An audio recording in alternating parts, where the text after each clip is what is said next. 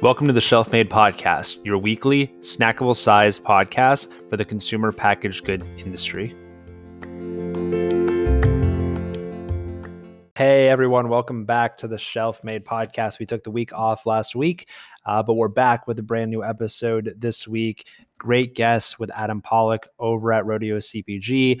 We're tackling a big issue today, really diving into an issue that I see a lot of brands mishandle early, and that's developing who their customer really is, identifying what those customer personas are, and who's the actual customer that they're building their brand for, and then anchoring that customer in every single decision you make. And doing this early on, having this conversation, spending the days, the weeks, the months that it takes to really drill down on who this customer is, and then constantly coming back to it and bringing attention to it and making sure that you're staying aligned with your original vision and proving that out. That's what good brands do. And I think that it's so pivotal. I see it's a mistake that a lot of our brand partners make in terms of not really fleshing out who their exact customer persona is, who the customer is that's purchasing this product, and who's going to be the champion of their product for years to come. And I think Adam was a great person to have on. He handles all the content, a ton of stuff over at Rodeo CPG, and he's been a valuable asset to us and to me personally over the last year, and was excited to get him on the podcast to talk about his ideas and his thoughts on building out customer personas and identifying who the right customer is for your product and just how important that is for your brand. So without further ado, please enjoy this week's episode of the Shelf Made Podcast.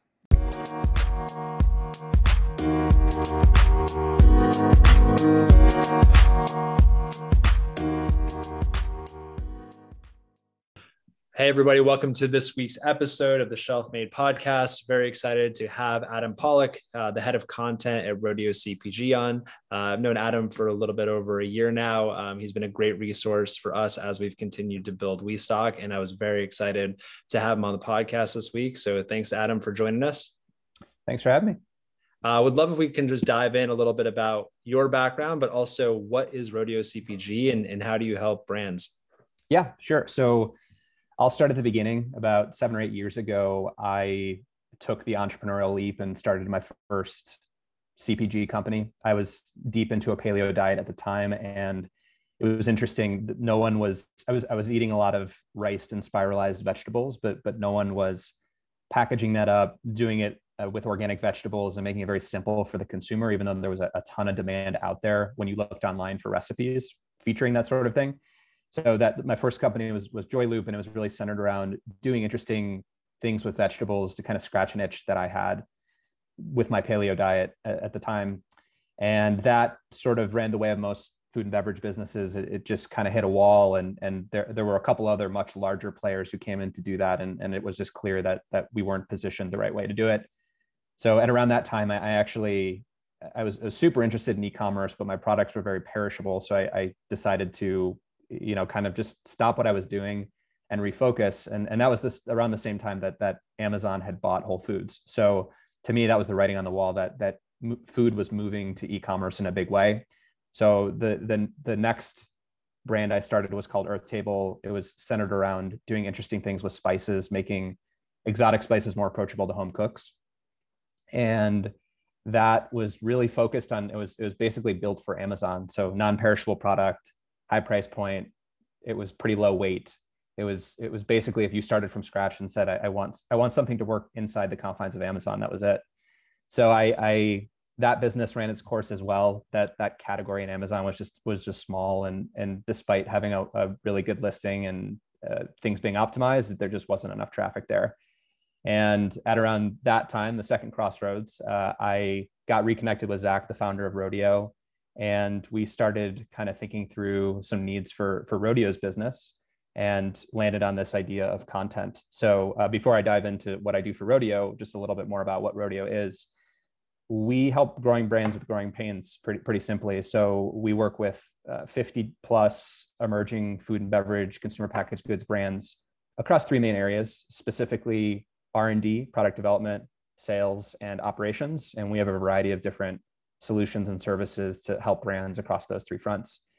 And my role is really kind of taking that past experience of starting two different CPG companies in two different spaces and talking to a bunch of founders out there, a bunch of people in the CPG community, and creating tools and resources and lists and anything that you can think of that helps people along on that journey. So it's kind of just bottling up not only the wisdom that I don't even know if it's wisdom that I gained, but the lessons learned that I gained, the lessons learned from the Rodeo team, and getting those out to the community at large, so people can get to know Rodeo, and then also we can help more broadly. So that's a little bit more about me, or I should say a lot about me, and a little bit more about Rodeo. Yeah, and I'm a member of, this will be a little plug for this Facebook group, but OMG CPG, and like every question that comes up, I just say Rodeo's done this, right? So it's like, hey, what's the best co-packers? And it's like, well, Rodeo has a great co-packer list. Or like, hey, how should I think about my sales team? Well, Rodeo has a great one pager about this. So the content that you're pushing out is just so helpful and so available to these brands. So I definitely urge everyone to check it out, because it's just a great resource, and a lot of your questions are already answered by the content that Rodeo is pushing out. Yeah, totally. And I'll throw one more plug out for our content. So we have a blog that's super active, a lot going on in there. I'm actually very active in OMG CPG. So I'm always trying to answer questions in there. And that's an awesome group. We just redid our whole kind of email flows and everything. So I'll give you guys the link, but basically we kind of catered our emails to where you are in your life cycle. So if you're pre-revenue or you're in your first year or second year, we have a bunch of really helpful email flows that kind of walk you through resources that are much more applicable to you. And then we also have a general monthly email that we do as well, if you want something a little bit more generic. But we've really tried to think about the different stages of brands and what they need. And rather than having you have to peruse our long list of resources, we're trying to send them to your inbox weekly in a much easier, more curated way. So I'll give you guys the link to that, but just a much simpler way to get our content and hopefully have it hit you at the time at which it makes the most sense. Yeah, I love that. I mean, it's a great resource for every founder out there and everybody who has a CPG company. Definitely check it out. But today, there's a lot of kind of specialties that we could go into with your background, but wanted to chat about how brands can work to define their customers. We work with almost 400 brands here. About 70% of the portfolio is brands that do under $1 million in sales. And I think a lot of times they go into building their brand with a preconceived notion of this is the customer, right? And the reason why I think that is because every person who tells me who their customer is, it's the same persona, right? And it's like 25 to 40, female, active. And it's like, it's very kind of generic. And I think that brands don't drill down exactly on who the persona of the customer is that they're going after and how much that could actually help kind of dictate what their future plan looks like. So would love to know kind of how you approach defining the customers and maybe some of the pitfalls that you see brands take, especially early on. Yeah. So the main thing I see is every single brand starts with a product. So that's the easiest thing to do. It's the most fun thing to do. You've got your grandmother's recipe, or you've got some amazing functional beverage that you're cooking up in your kitchen, and it's the best thing ever. And you sit there and you do R&D and you really like work the heck out of that product to make it awesome. And you never think about the customer until after that product is in market, and then you realize like there's no one there to buy it, and that's never a good thing. So to me, I always tell brands that it's much more important to think about your customer. And to your point, Cameron, like not in a broad swath of people. So I see it all the time. Like we're the X for Gen Z, like the food product X for Gen Z, or the beverage for millennials. Like you're talking about 10, 20, 30, millions of people that exist in those groups, and it's incredibly diverse. So what I always like to do is like think about a person, and ideally when you're like starting out, someone and it could even be yourself, and deeply define the things that make you tick and the pain points that exist in your life. And we actually have a customer persona worksheet for this that I'll include a link to, that's got basically 12 different things you fill out, including like things like actual quotes, actual objections, like people influencers, people that this person follows. And like I said, a lot of times, like for me, whenever I started a business, it was always scratching a personal itch. So I always kind of thought of myself as at least the first persona, because that was just the easiest thing to do. And it's hard to look inward and really think about that, but really lay out where that person hangs out and kind of what really motivates them and what are the things that they struggle with. Because that's, I see very few brands doing that very well. And I do look at a lot of investment decks, and I very rarely see anything around customer personas in them. It's always it's some chart that's going up and to the right, and it's showing some sexy packaging, and it's showing the financials. But that sort of thing I think is really important. So starting with a person, an individual, starting with your customer A and not a product, I think is key. Starting with a person and not a very, very large group of people is the second key. There are a couple of resources that I really like. There's basically Superhuman, who some of you may know. They're a platform that's basically trying to take on Gmail with a really, really fast email. And they have this whole methodology for how they define and quantify product market fit. And it's actually pretty simple. It's basically like if 40% of people answer the question, they'd be very disappointed if your product went away tomorrow. That's how you know if you have product market fit. And they bake that into, that's how they got to all the feature sets they got to. That's how they continue to iterate on their feature sets. But it's really, really interesting. And there's a long YouTube video, and if you watch 20 minutes of it, it'll probably blow your mind. But that's a resource I really like, and I point brands to a lot. And then Jordan Buckner over at Foodbevy basically adapted this to food and beverage in a nice like post with worksheets and stuff. So that's what I would strongly recommend checking out in terms of, okay, you do those two things I mentioned, and then how do you actually know if you have product market fit? There is a way to quantify it. Most brands think it's like this fuzzy, ambiguous thing. It's really not. You can wrap your head around whether or not what your product is the right fit for the market.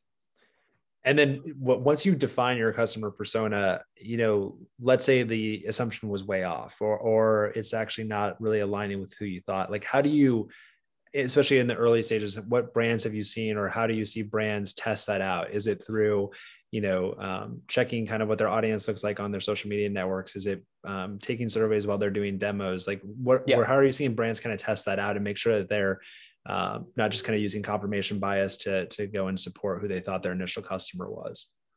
Yeah, well, so this is another big thing that I meant to touch on. It's that like R&D, product development, is not a one-time exercise.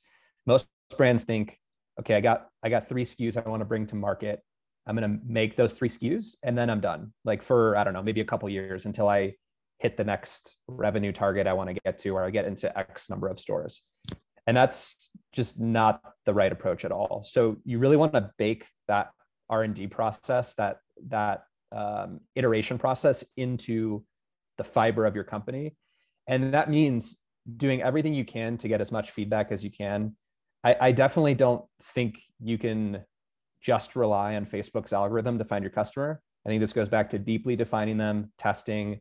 And then once you have customers, especially through, I understand through, if you're looking at like selling in retail, it's a little tricky unless you're sampling and physically talking to them.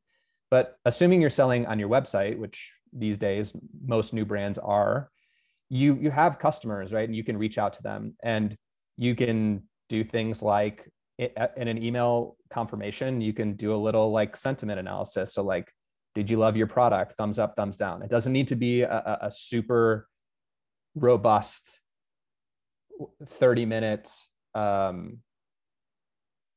feedback analysis or anything like that. It just needs to capture someone's sentiment at the time. And the more you do that, the more frequently, the less detailed you need it to be, and the more signal you have. So I'm a very big advocate in a couple of things, not relying, just to kind of close the loop on this, not relying on Facebook's algorithm to find your customer. You define that first, then you can plug it into Facebook, test it, see if it works. From there, I think it's the key is just weaving in these touch points with your customer as much as possible. Once they've bought something from you, they're much more likely to hear from you again, maybe buy again. And so as a part of that follow-up sequence, you send them monthly emails when you have sales, you can totally send them a very personalized email. And I find, especially with young brands, if it's coming from the founder, very receptive. People are very receptive to that, very high open rates.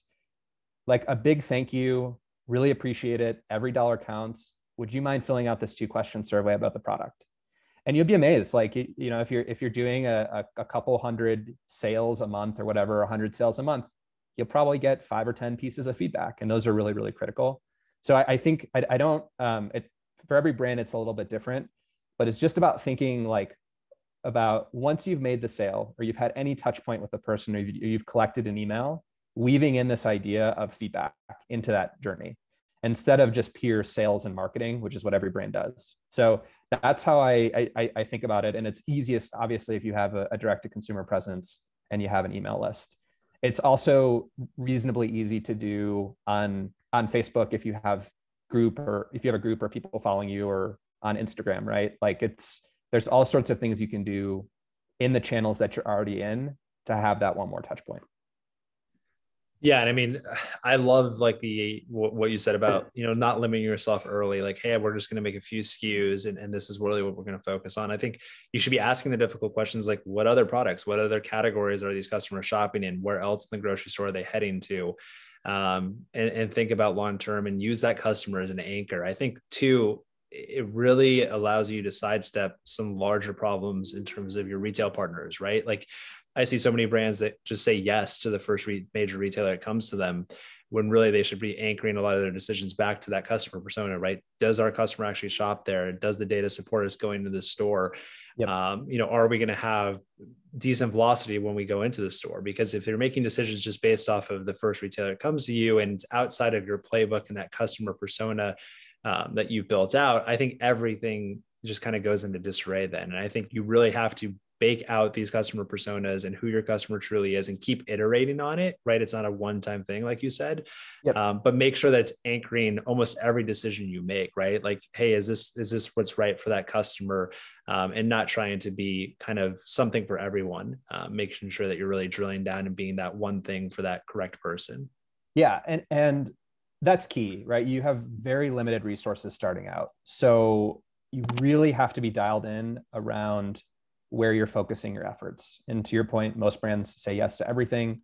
And that's actually what crushes them. I mean, that's a whole other conversation we could have around focusing on the retailers you're in, the stores you're in when you're young, and pushing velocity instead of trying to get more stores. We just did a talk on Clubhouse about that, and we have a blog post about that. That's something we hammer all the time, but that's a different conversation for a different day. The one thing I will say to add an additional layer of complexity on top of this is you're going to define that customer persona upfront, maybe one, maybe two. I'd recommend one to start if you're a young brand. And then you're probably going to be wrong. So this is where you have to, the whole feedback loop I'm talking about is really important. And you have to listen. And the only way you can listen is if you're actively collecting that feedback, because you're where you start is very likely not going to be where you end. Either the product's going to change or the customer's going to change, likely both. And you just need to be open to that. And you need to be you can't be precious with your ideas. You need to understand that just because you started with a bar and you end with a bite or a butter, that's okay. Because if that's where the market takes you, that's why you're doing this. The ultimate goal is hopefully that there's like success with your business. And so I think that's the other thing I see a ton, which is if you do go through this road of being product centric and you invest a ton in your product, it's way harder to hit the eject button or to change when you determine, oh shoot, I'm wrong. You have this sunk cost fallacy. You keep going. This is what I did with my second business and a product that I spent a ton of money on. So that's like a key thing to think about. I'll add one more thing here, just to kind of go back a little bit. One thing that I learned the hard way was you should be spending as little money as possible to get as much signal as possible as a young brand. And especially if you're selling in a direct-to-consumer environment, that's easier than ever to do. So you don't even need to make a physical product anymore. You need to make pretty renderings, or you need to make one unit and take really awesome photos of it, sell the crap out of it, run some ads against it with this predefined customer, and see what happens. See if you can get email signups for a pre-sale. See if you can get people to pre-order it and actually give you money. And obviously, if you don't end up shipping the product, you got to refund them. But that was something I did.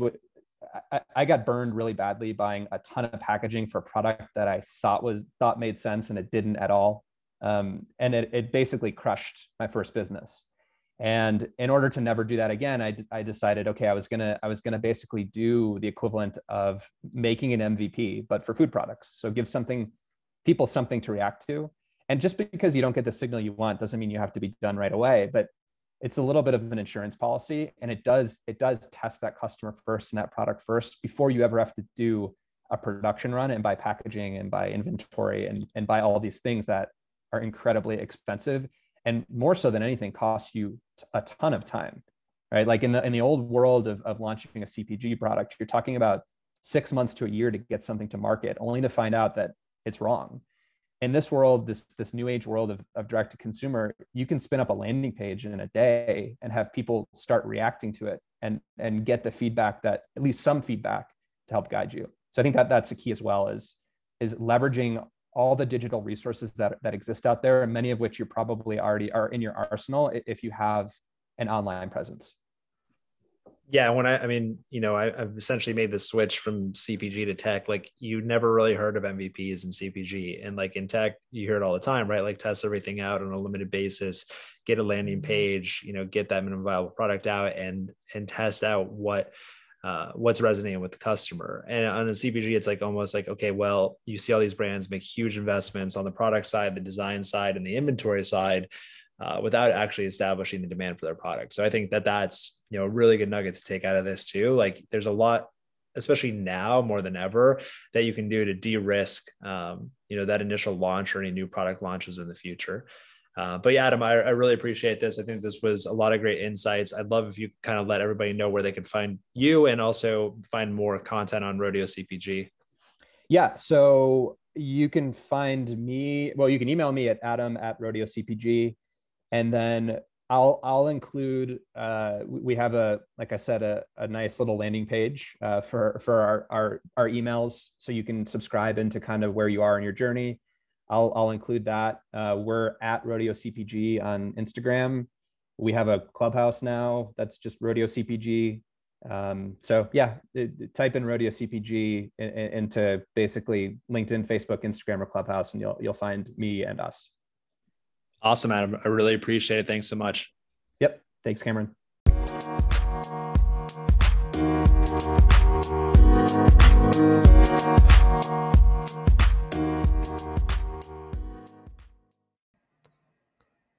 I hope everyone enjoyed this week's interview. If you check out the show notes, you'll be able to find all the links and references that Adam brought up during the interview.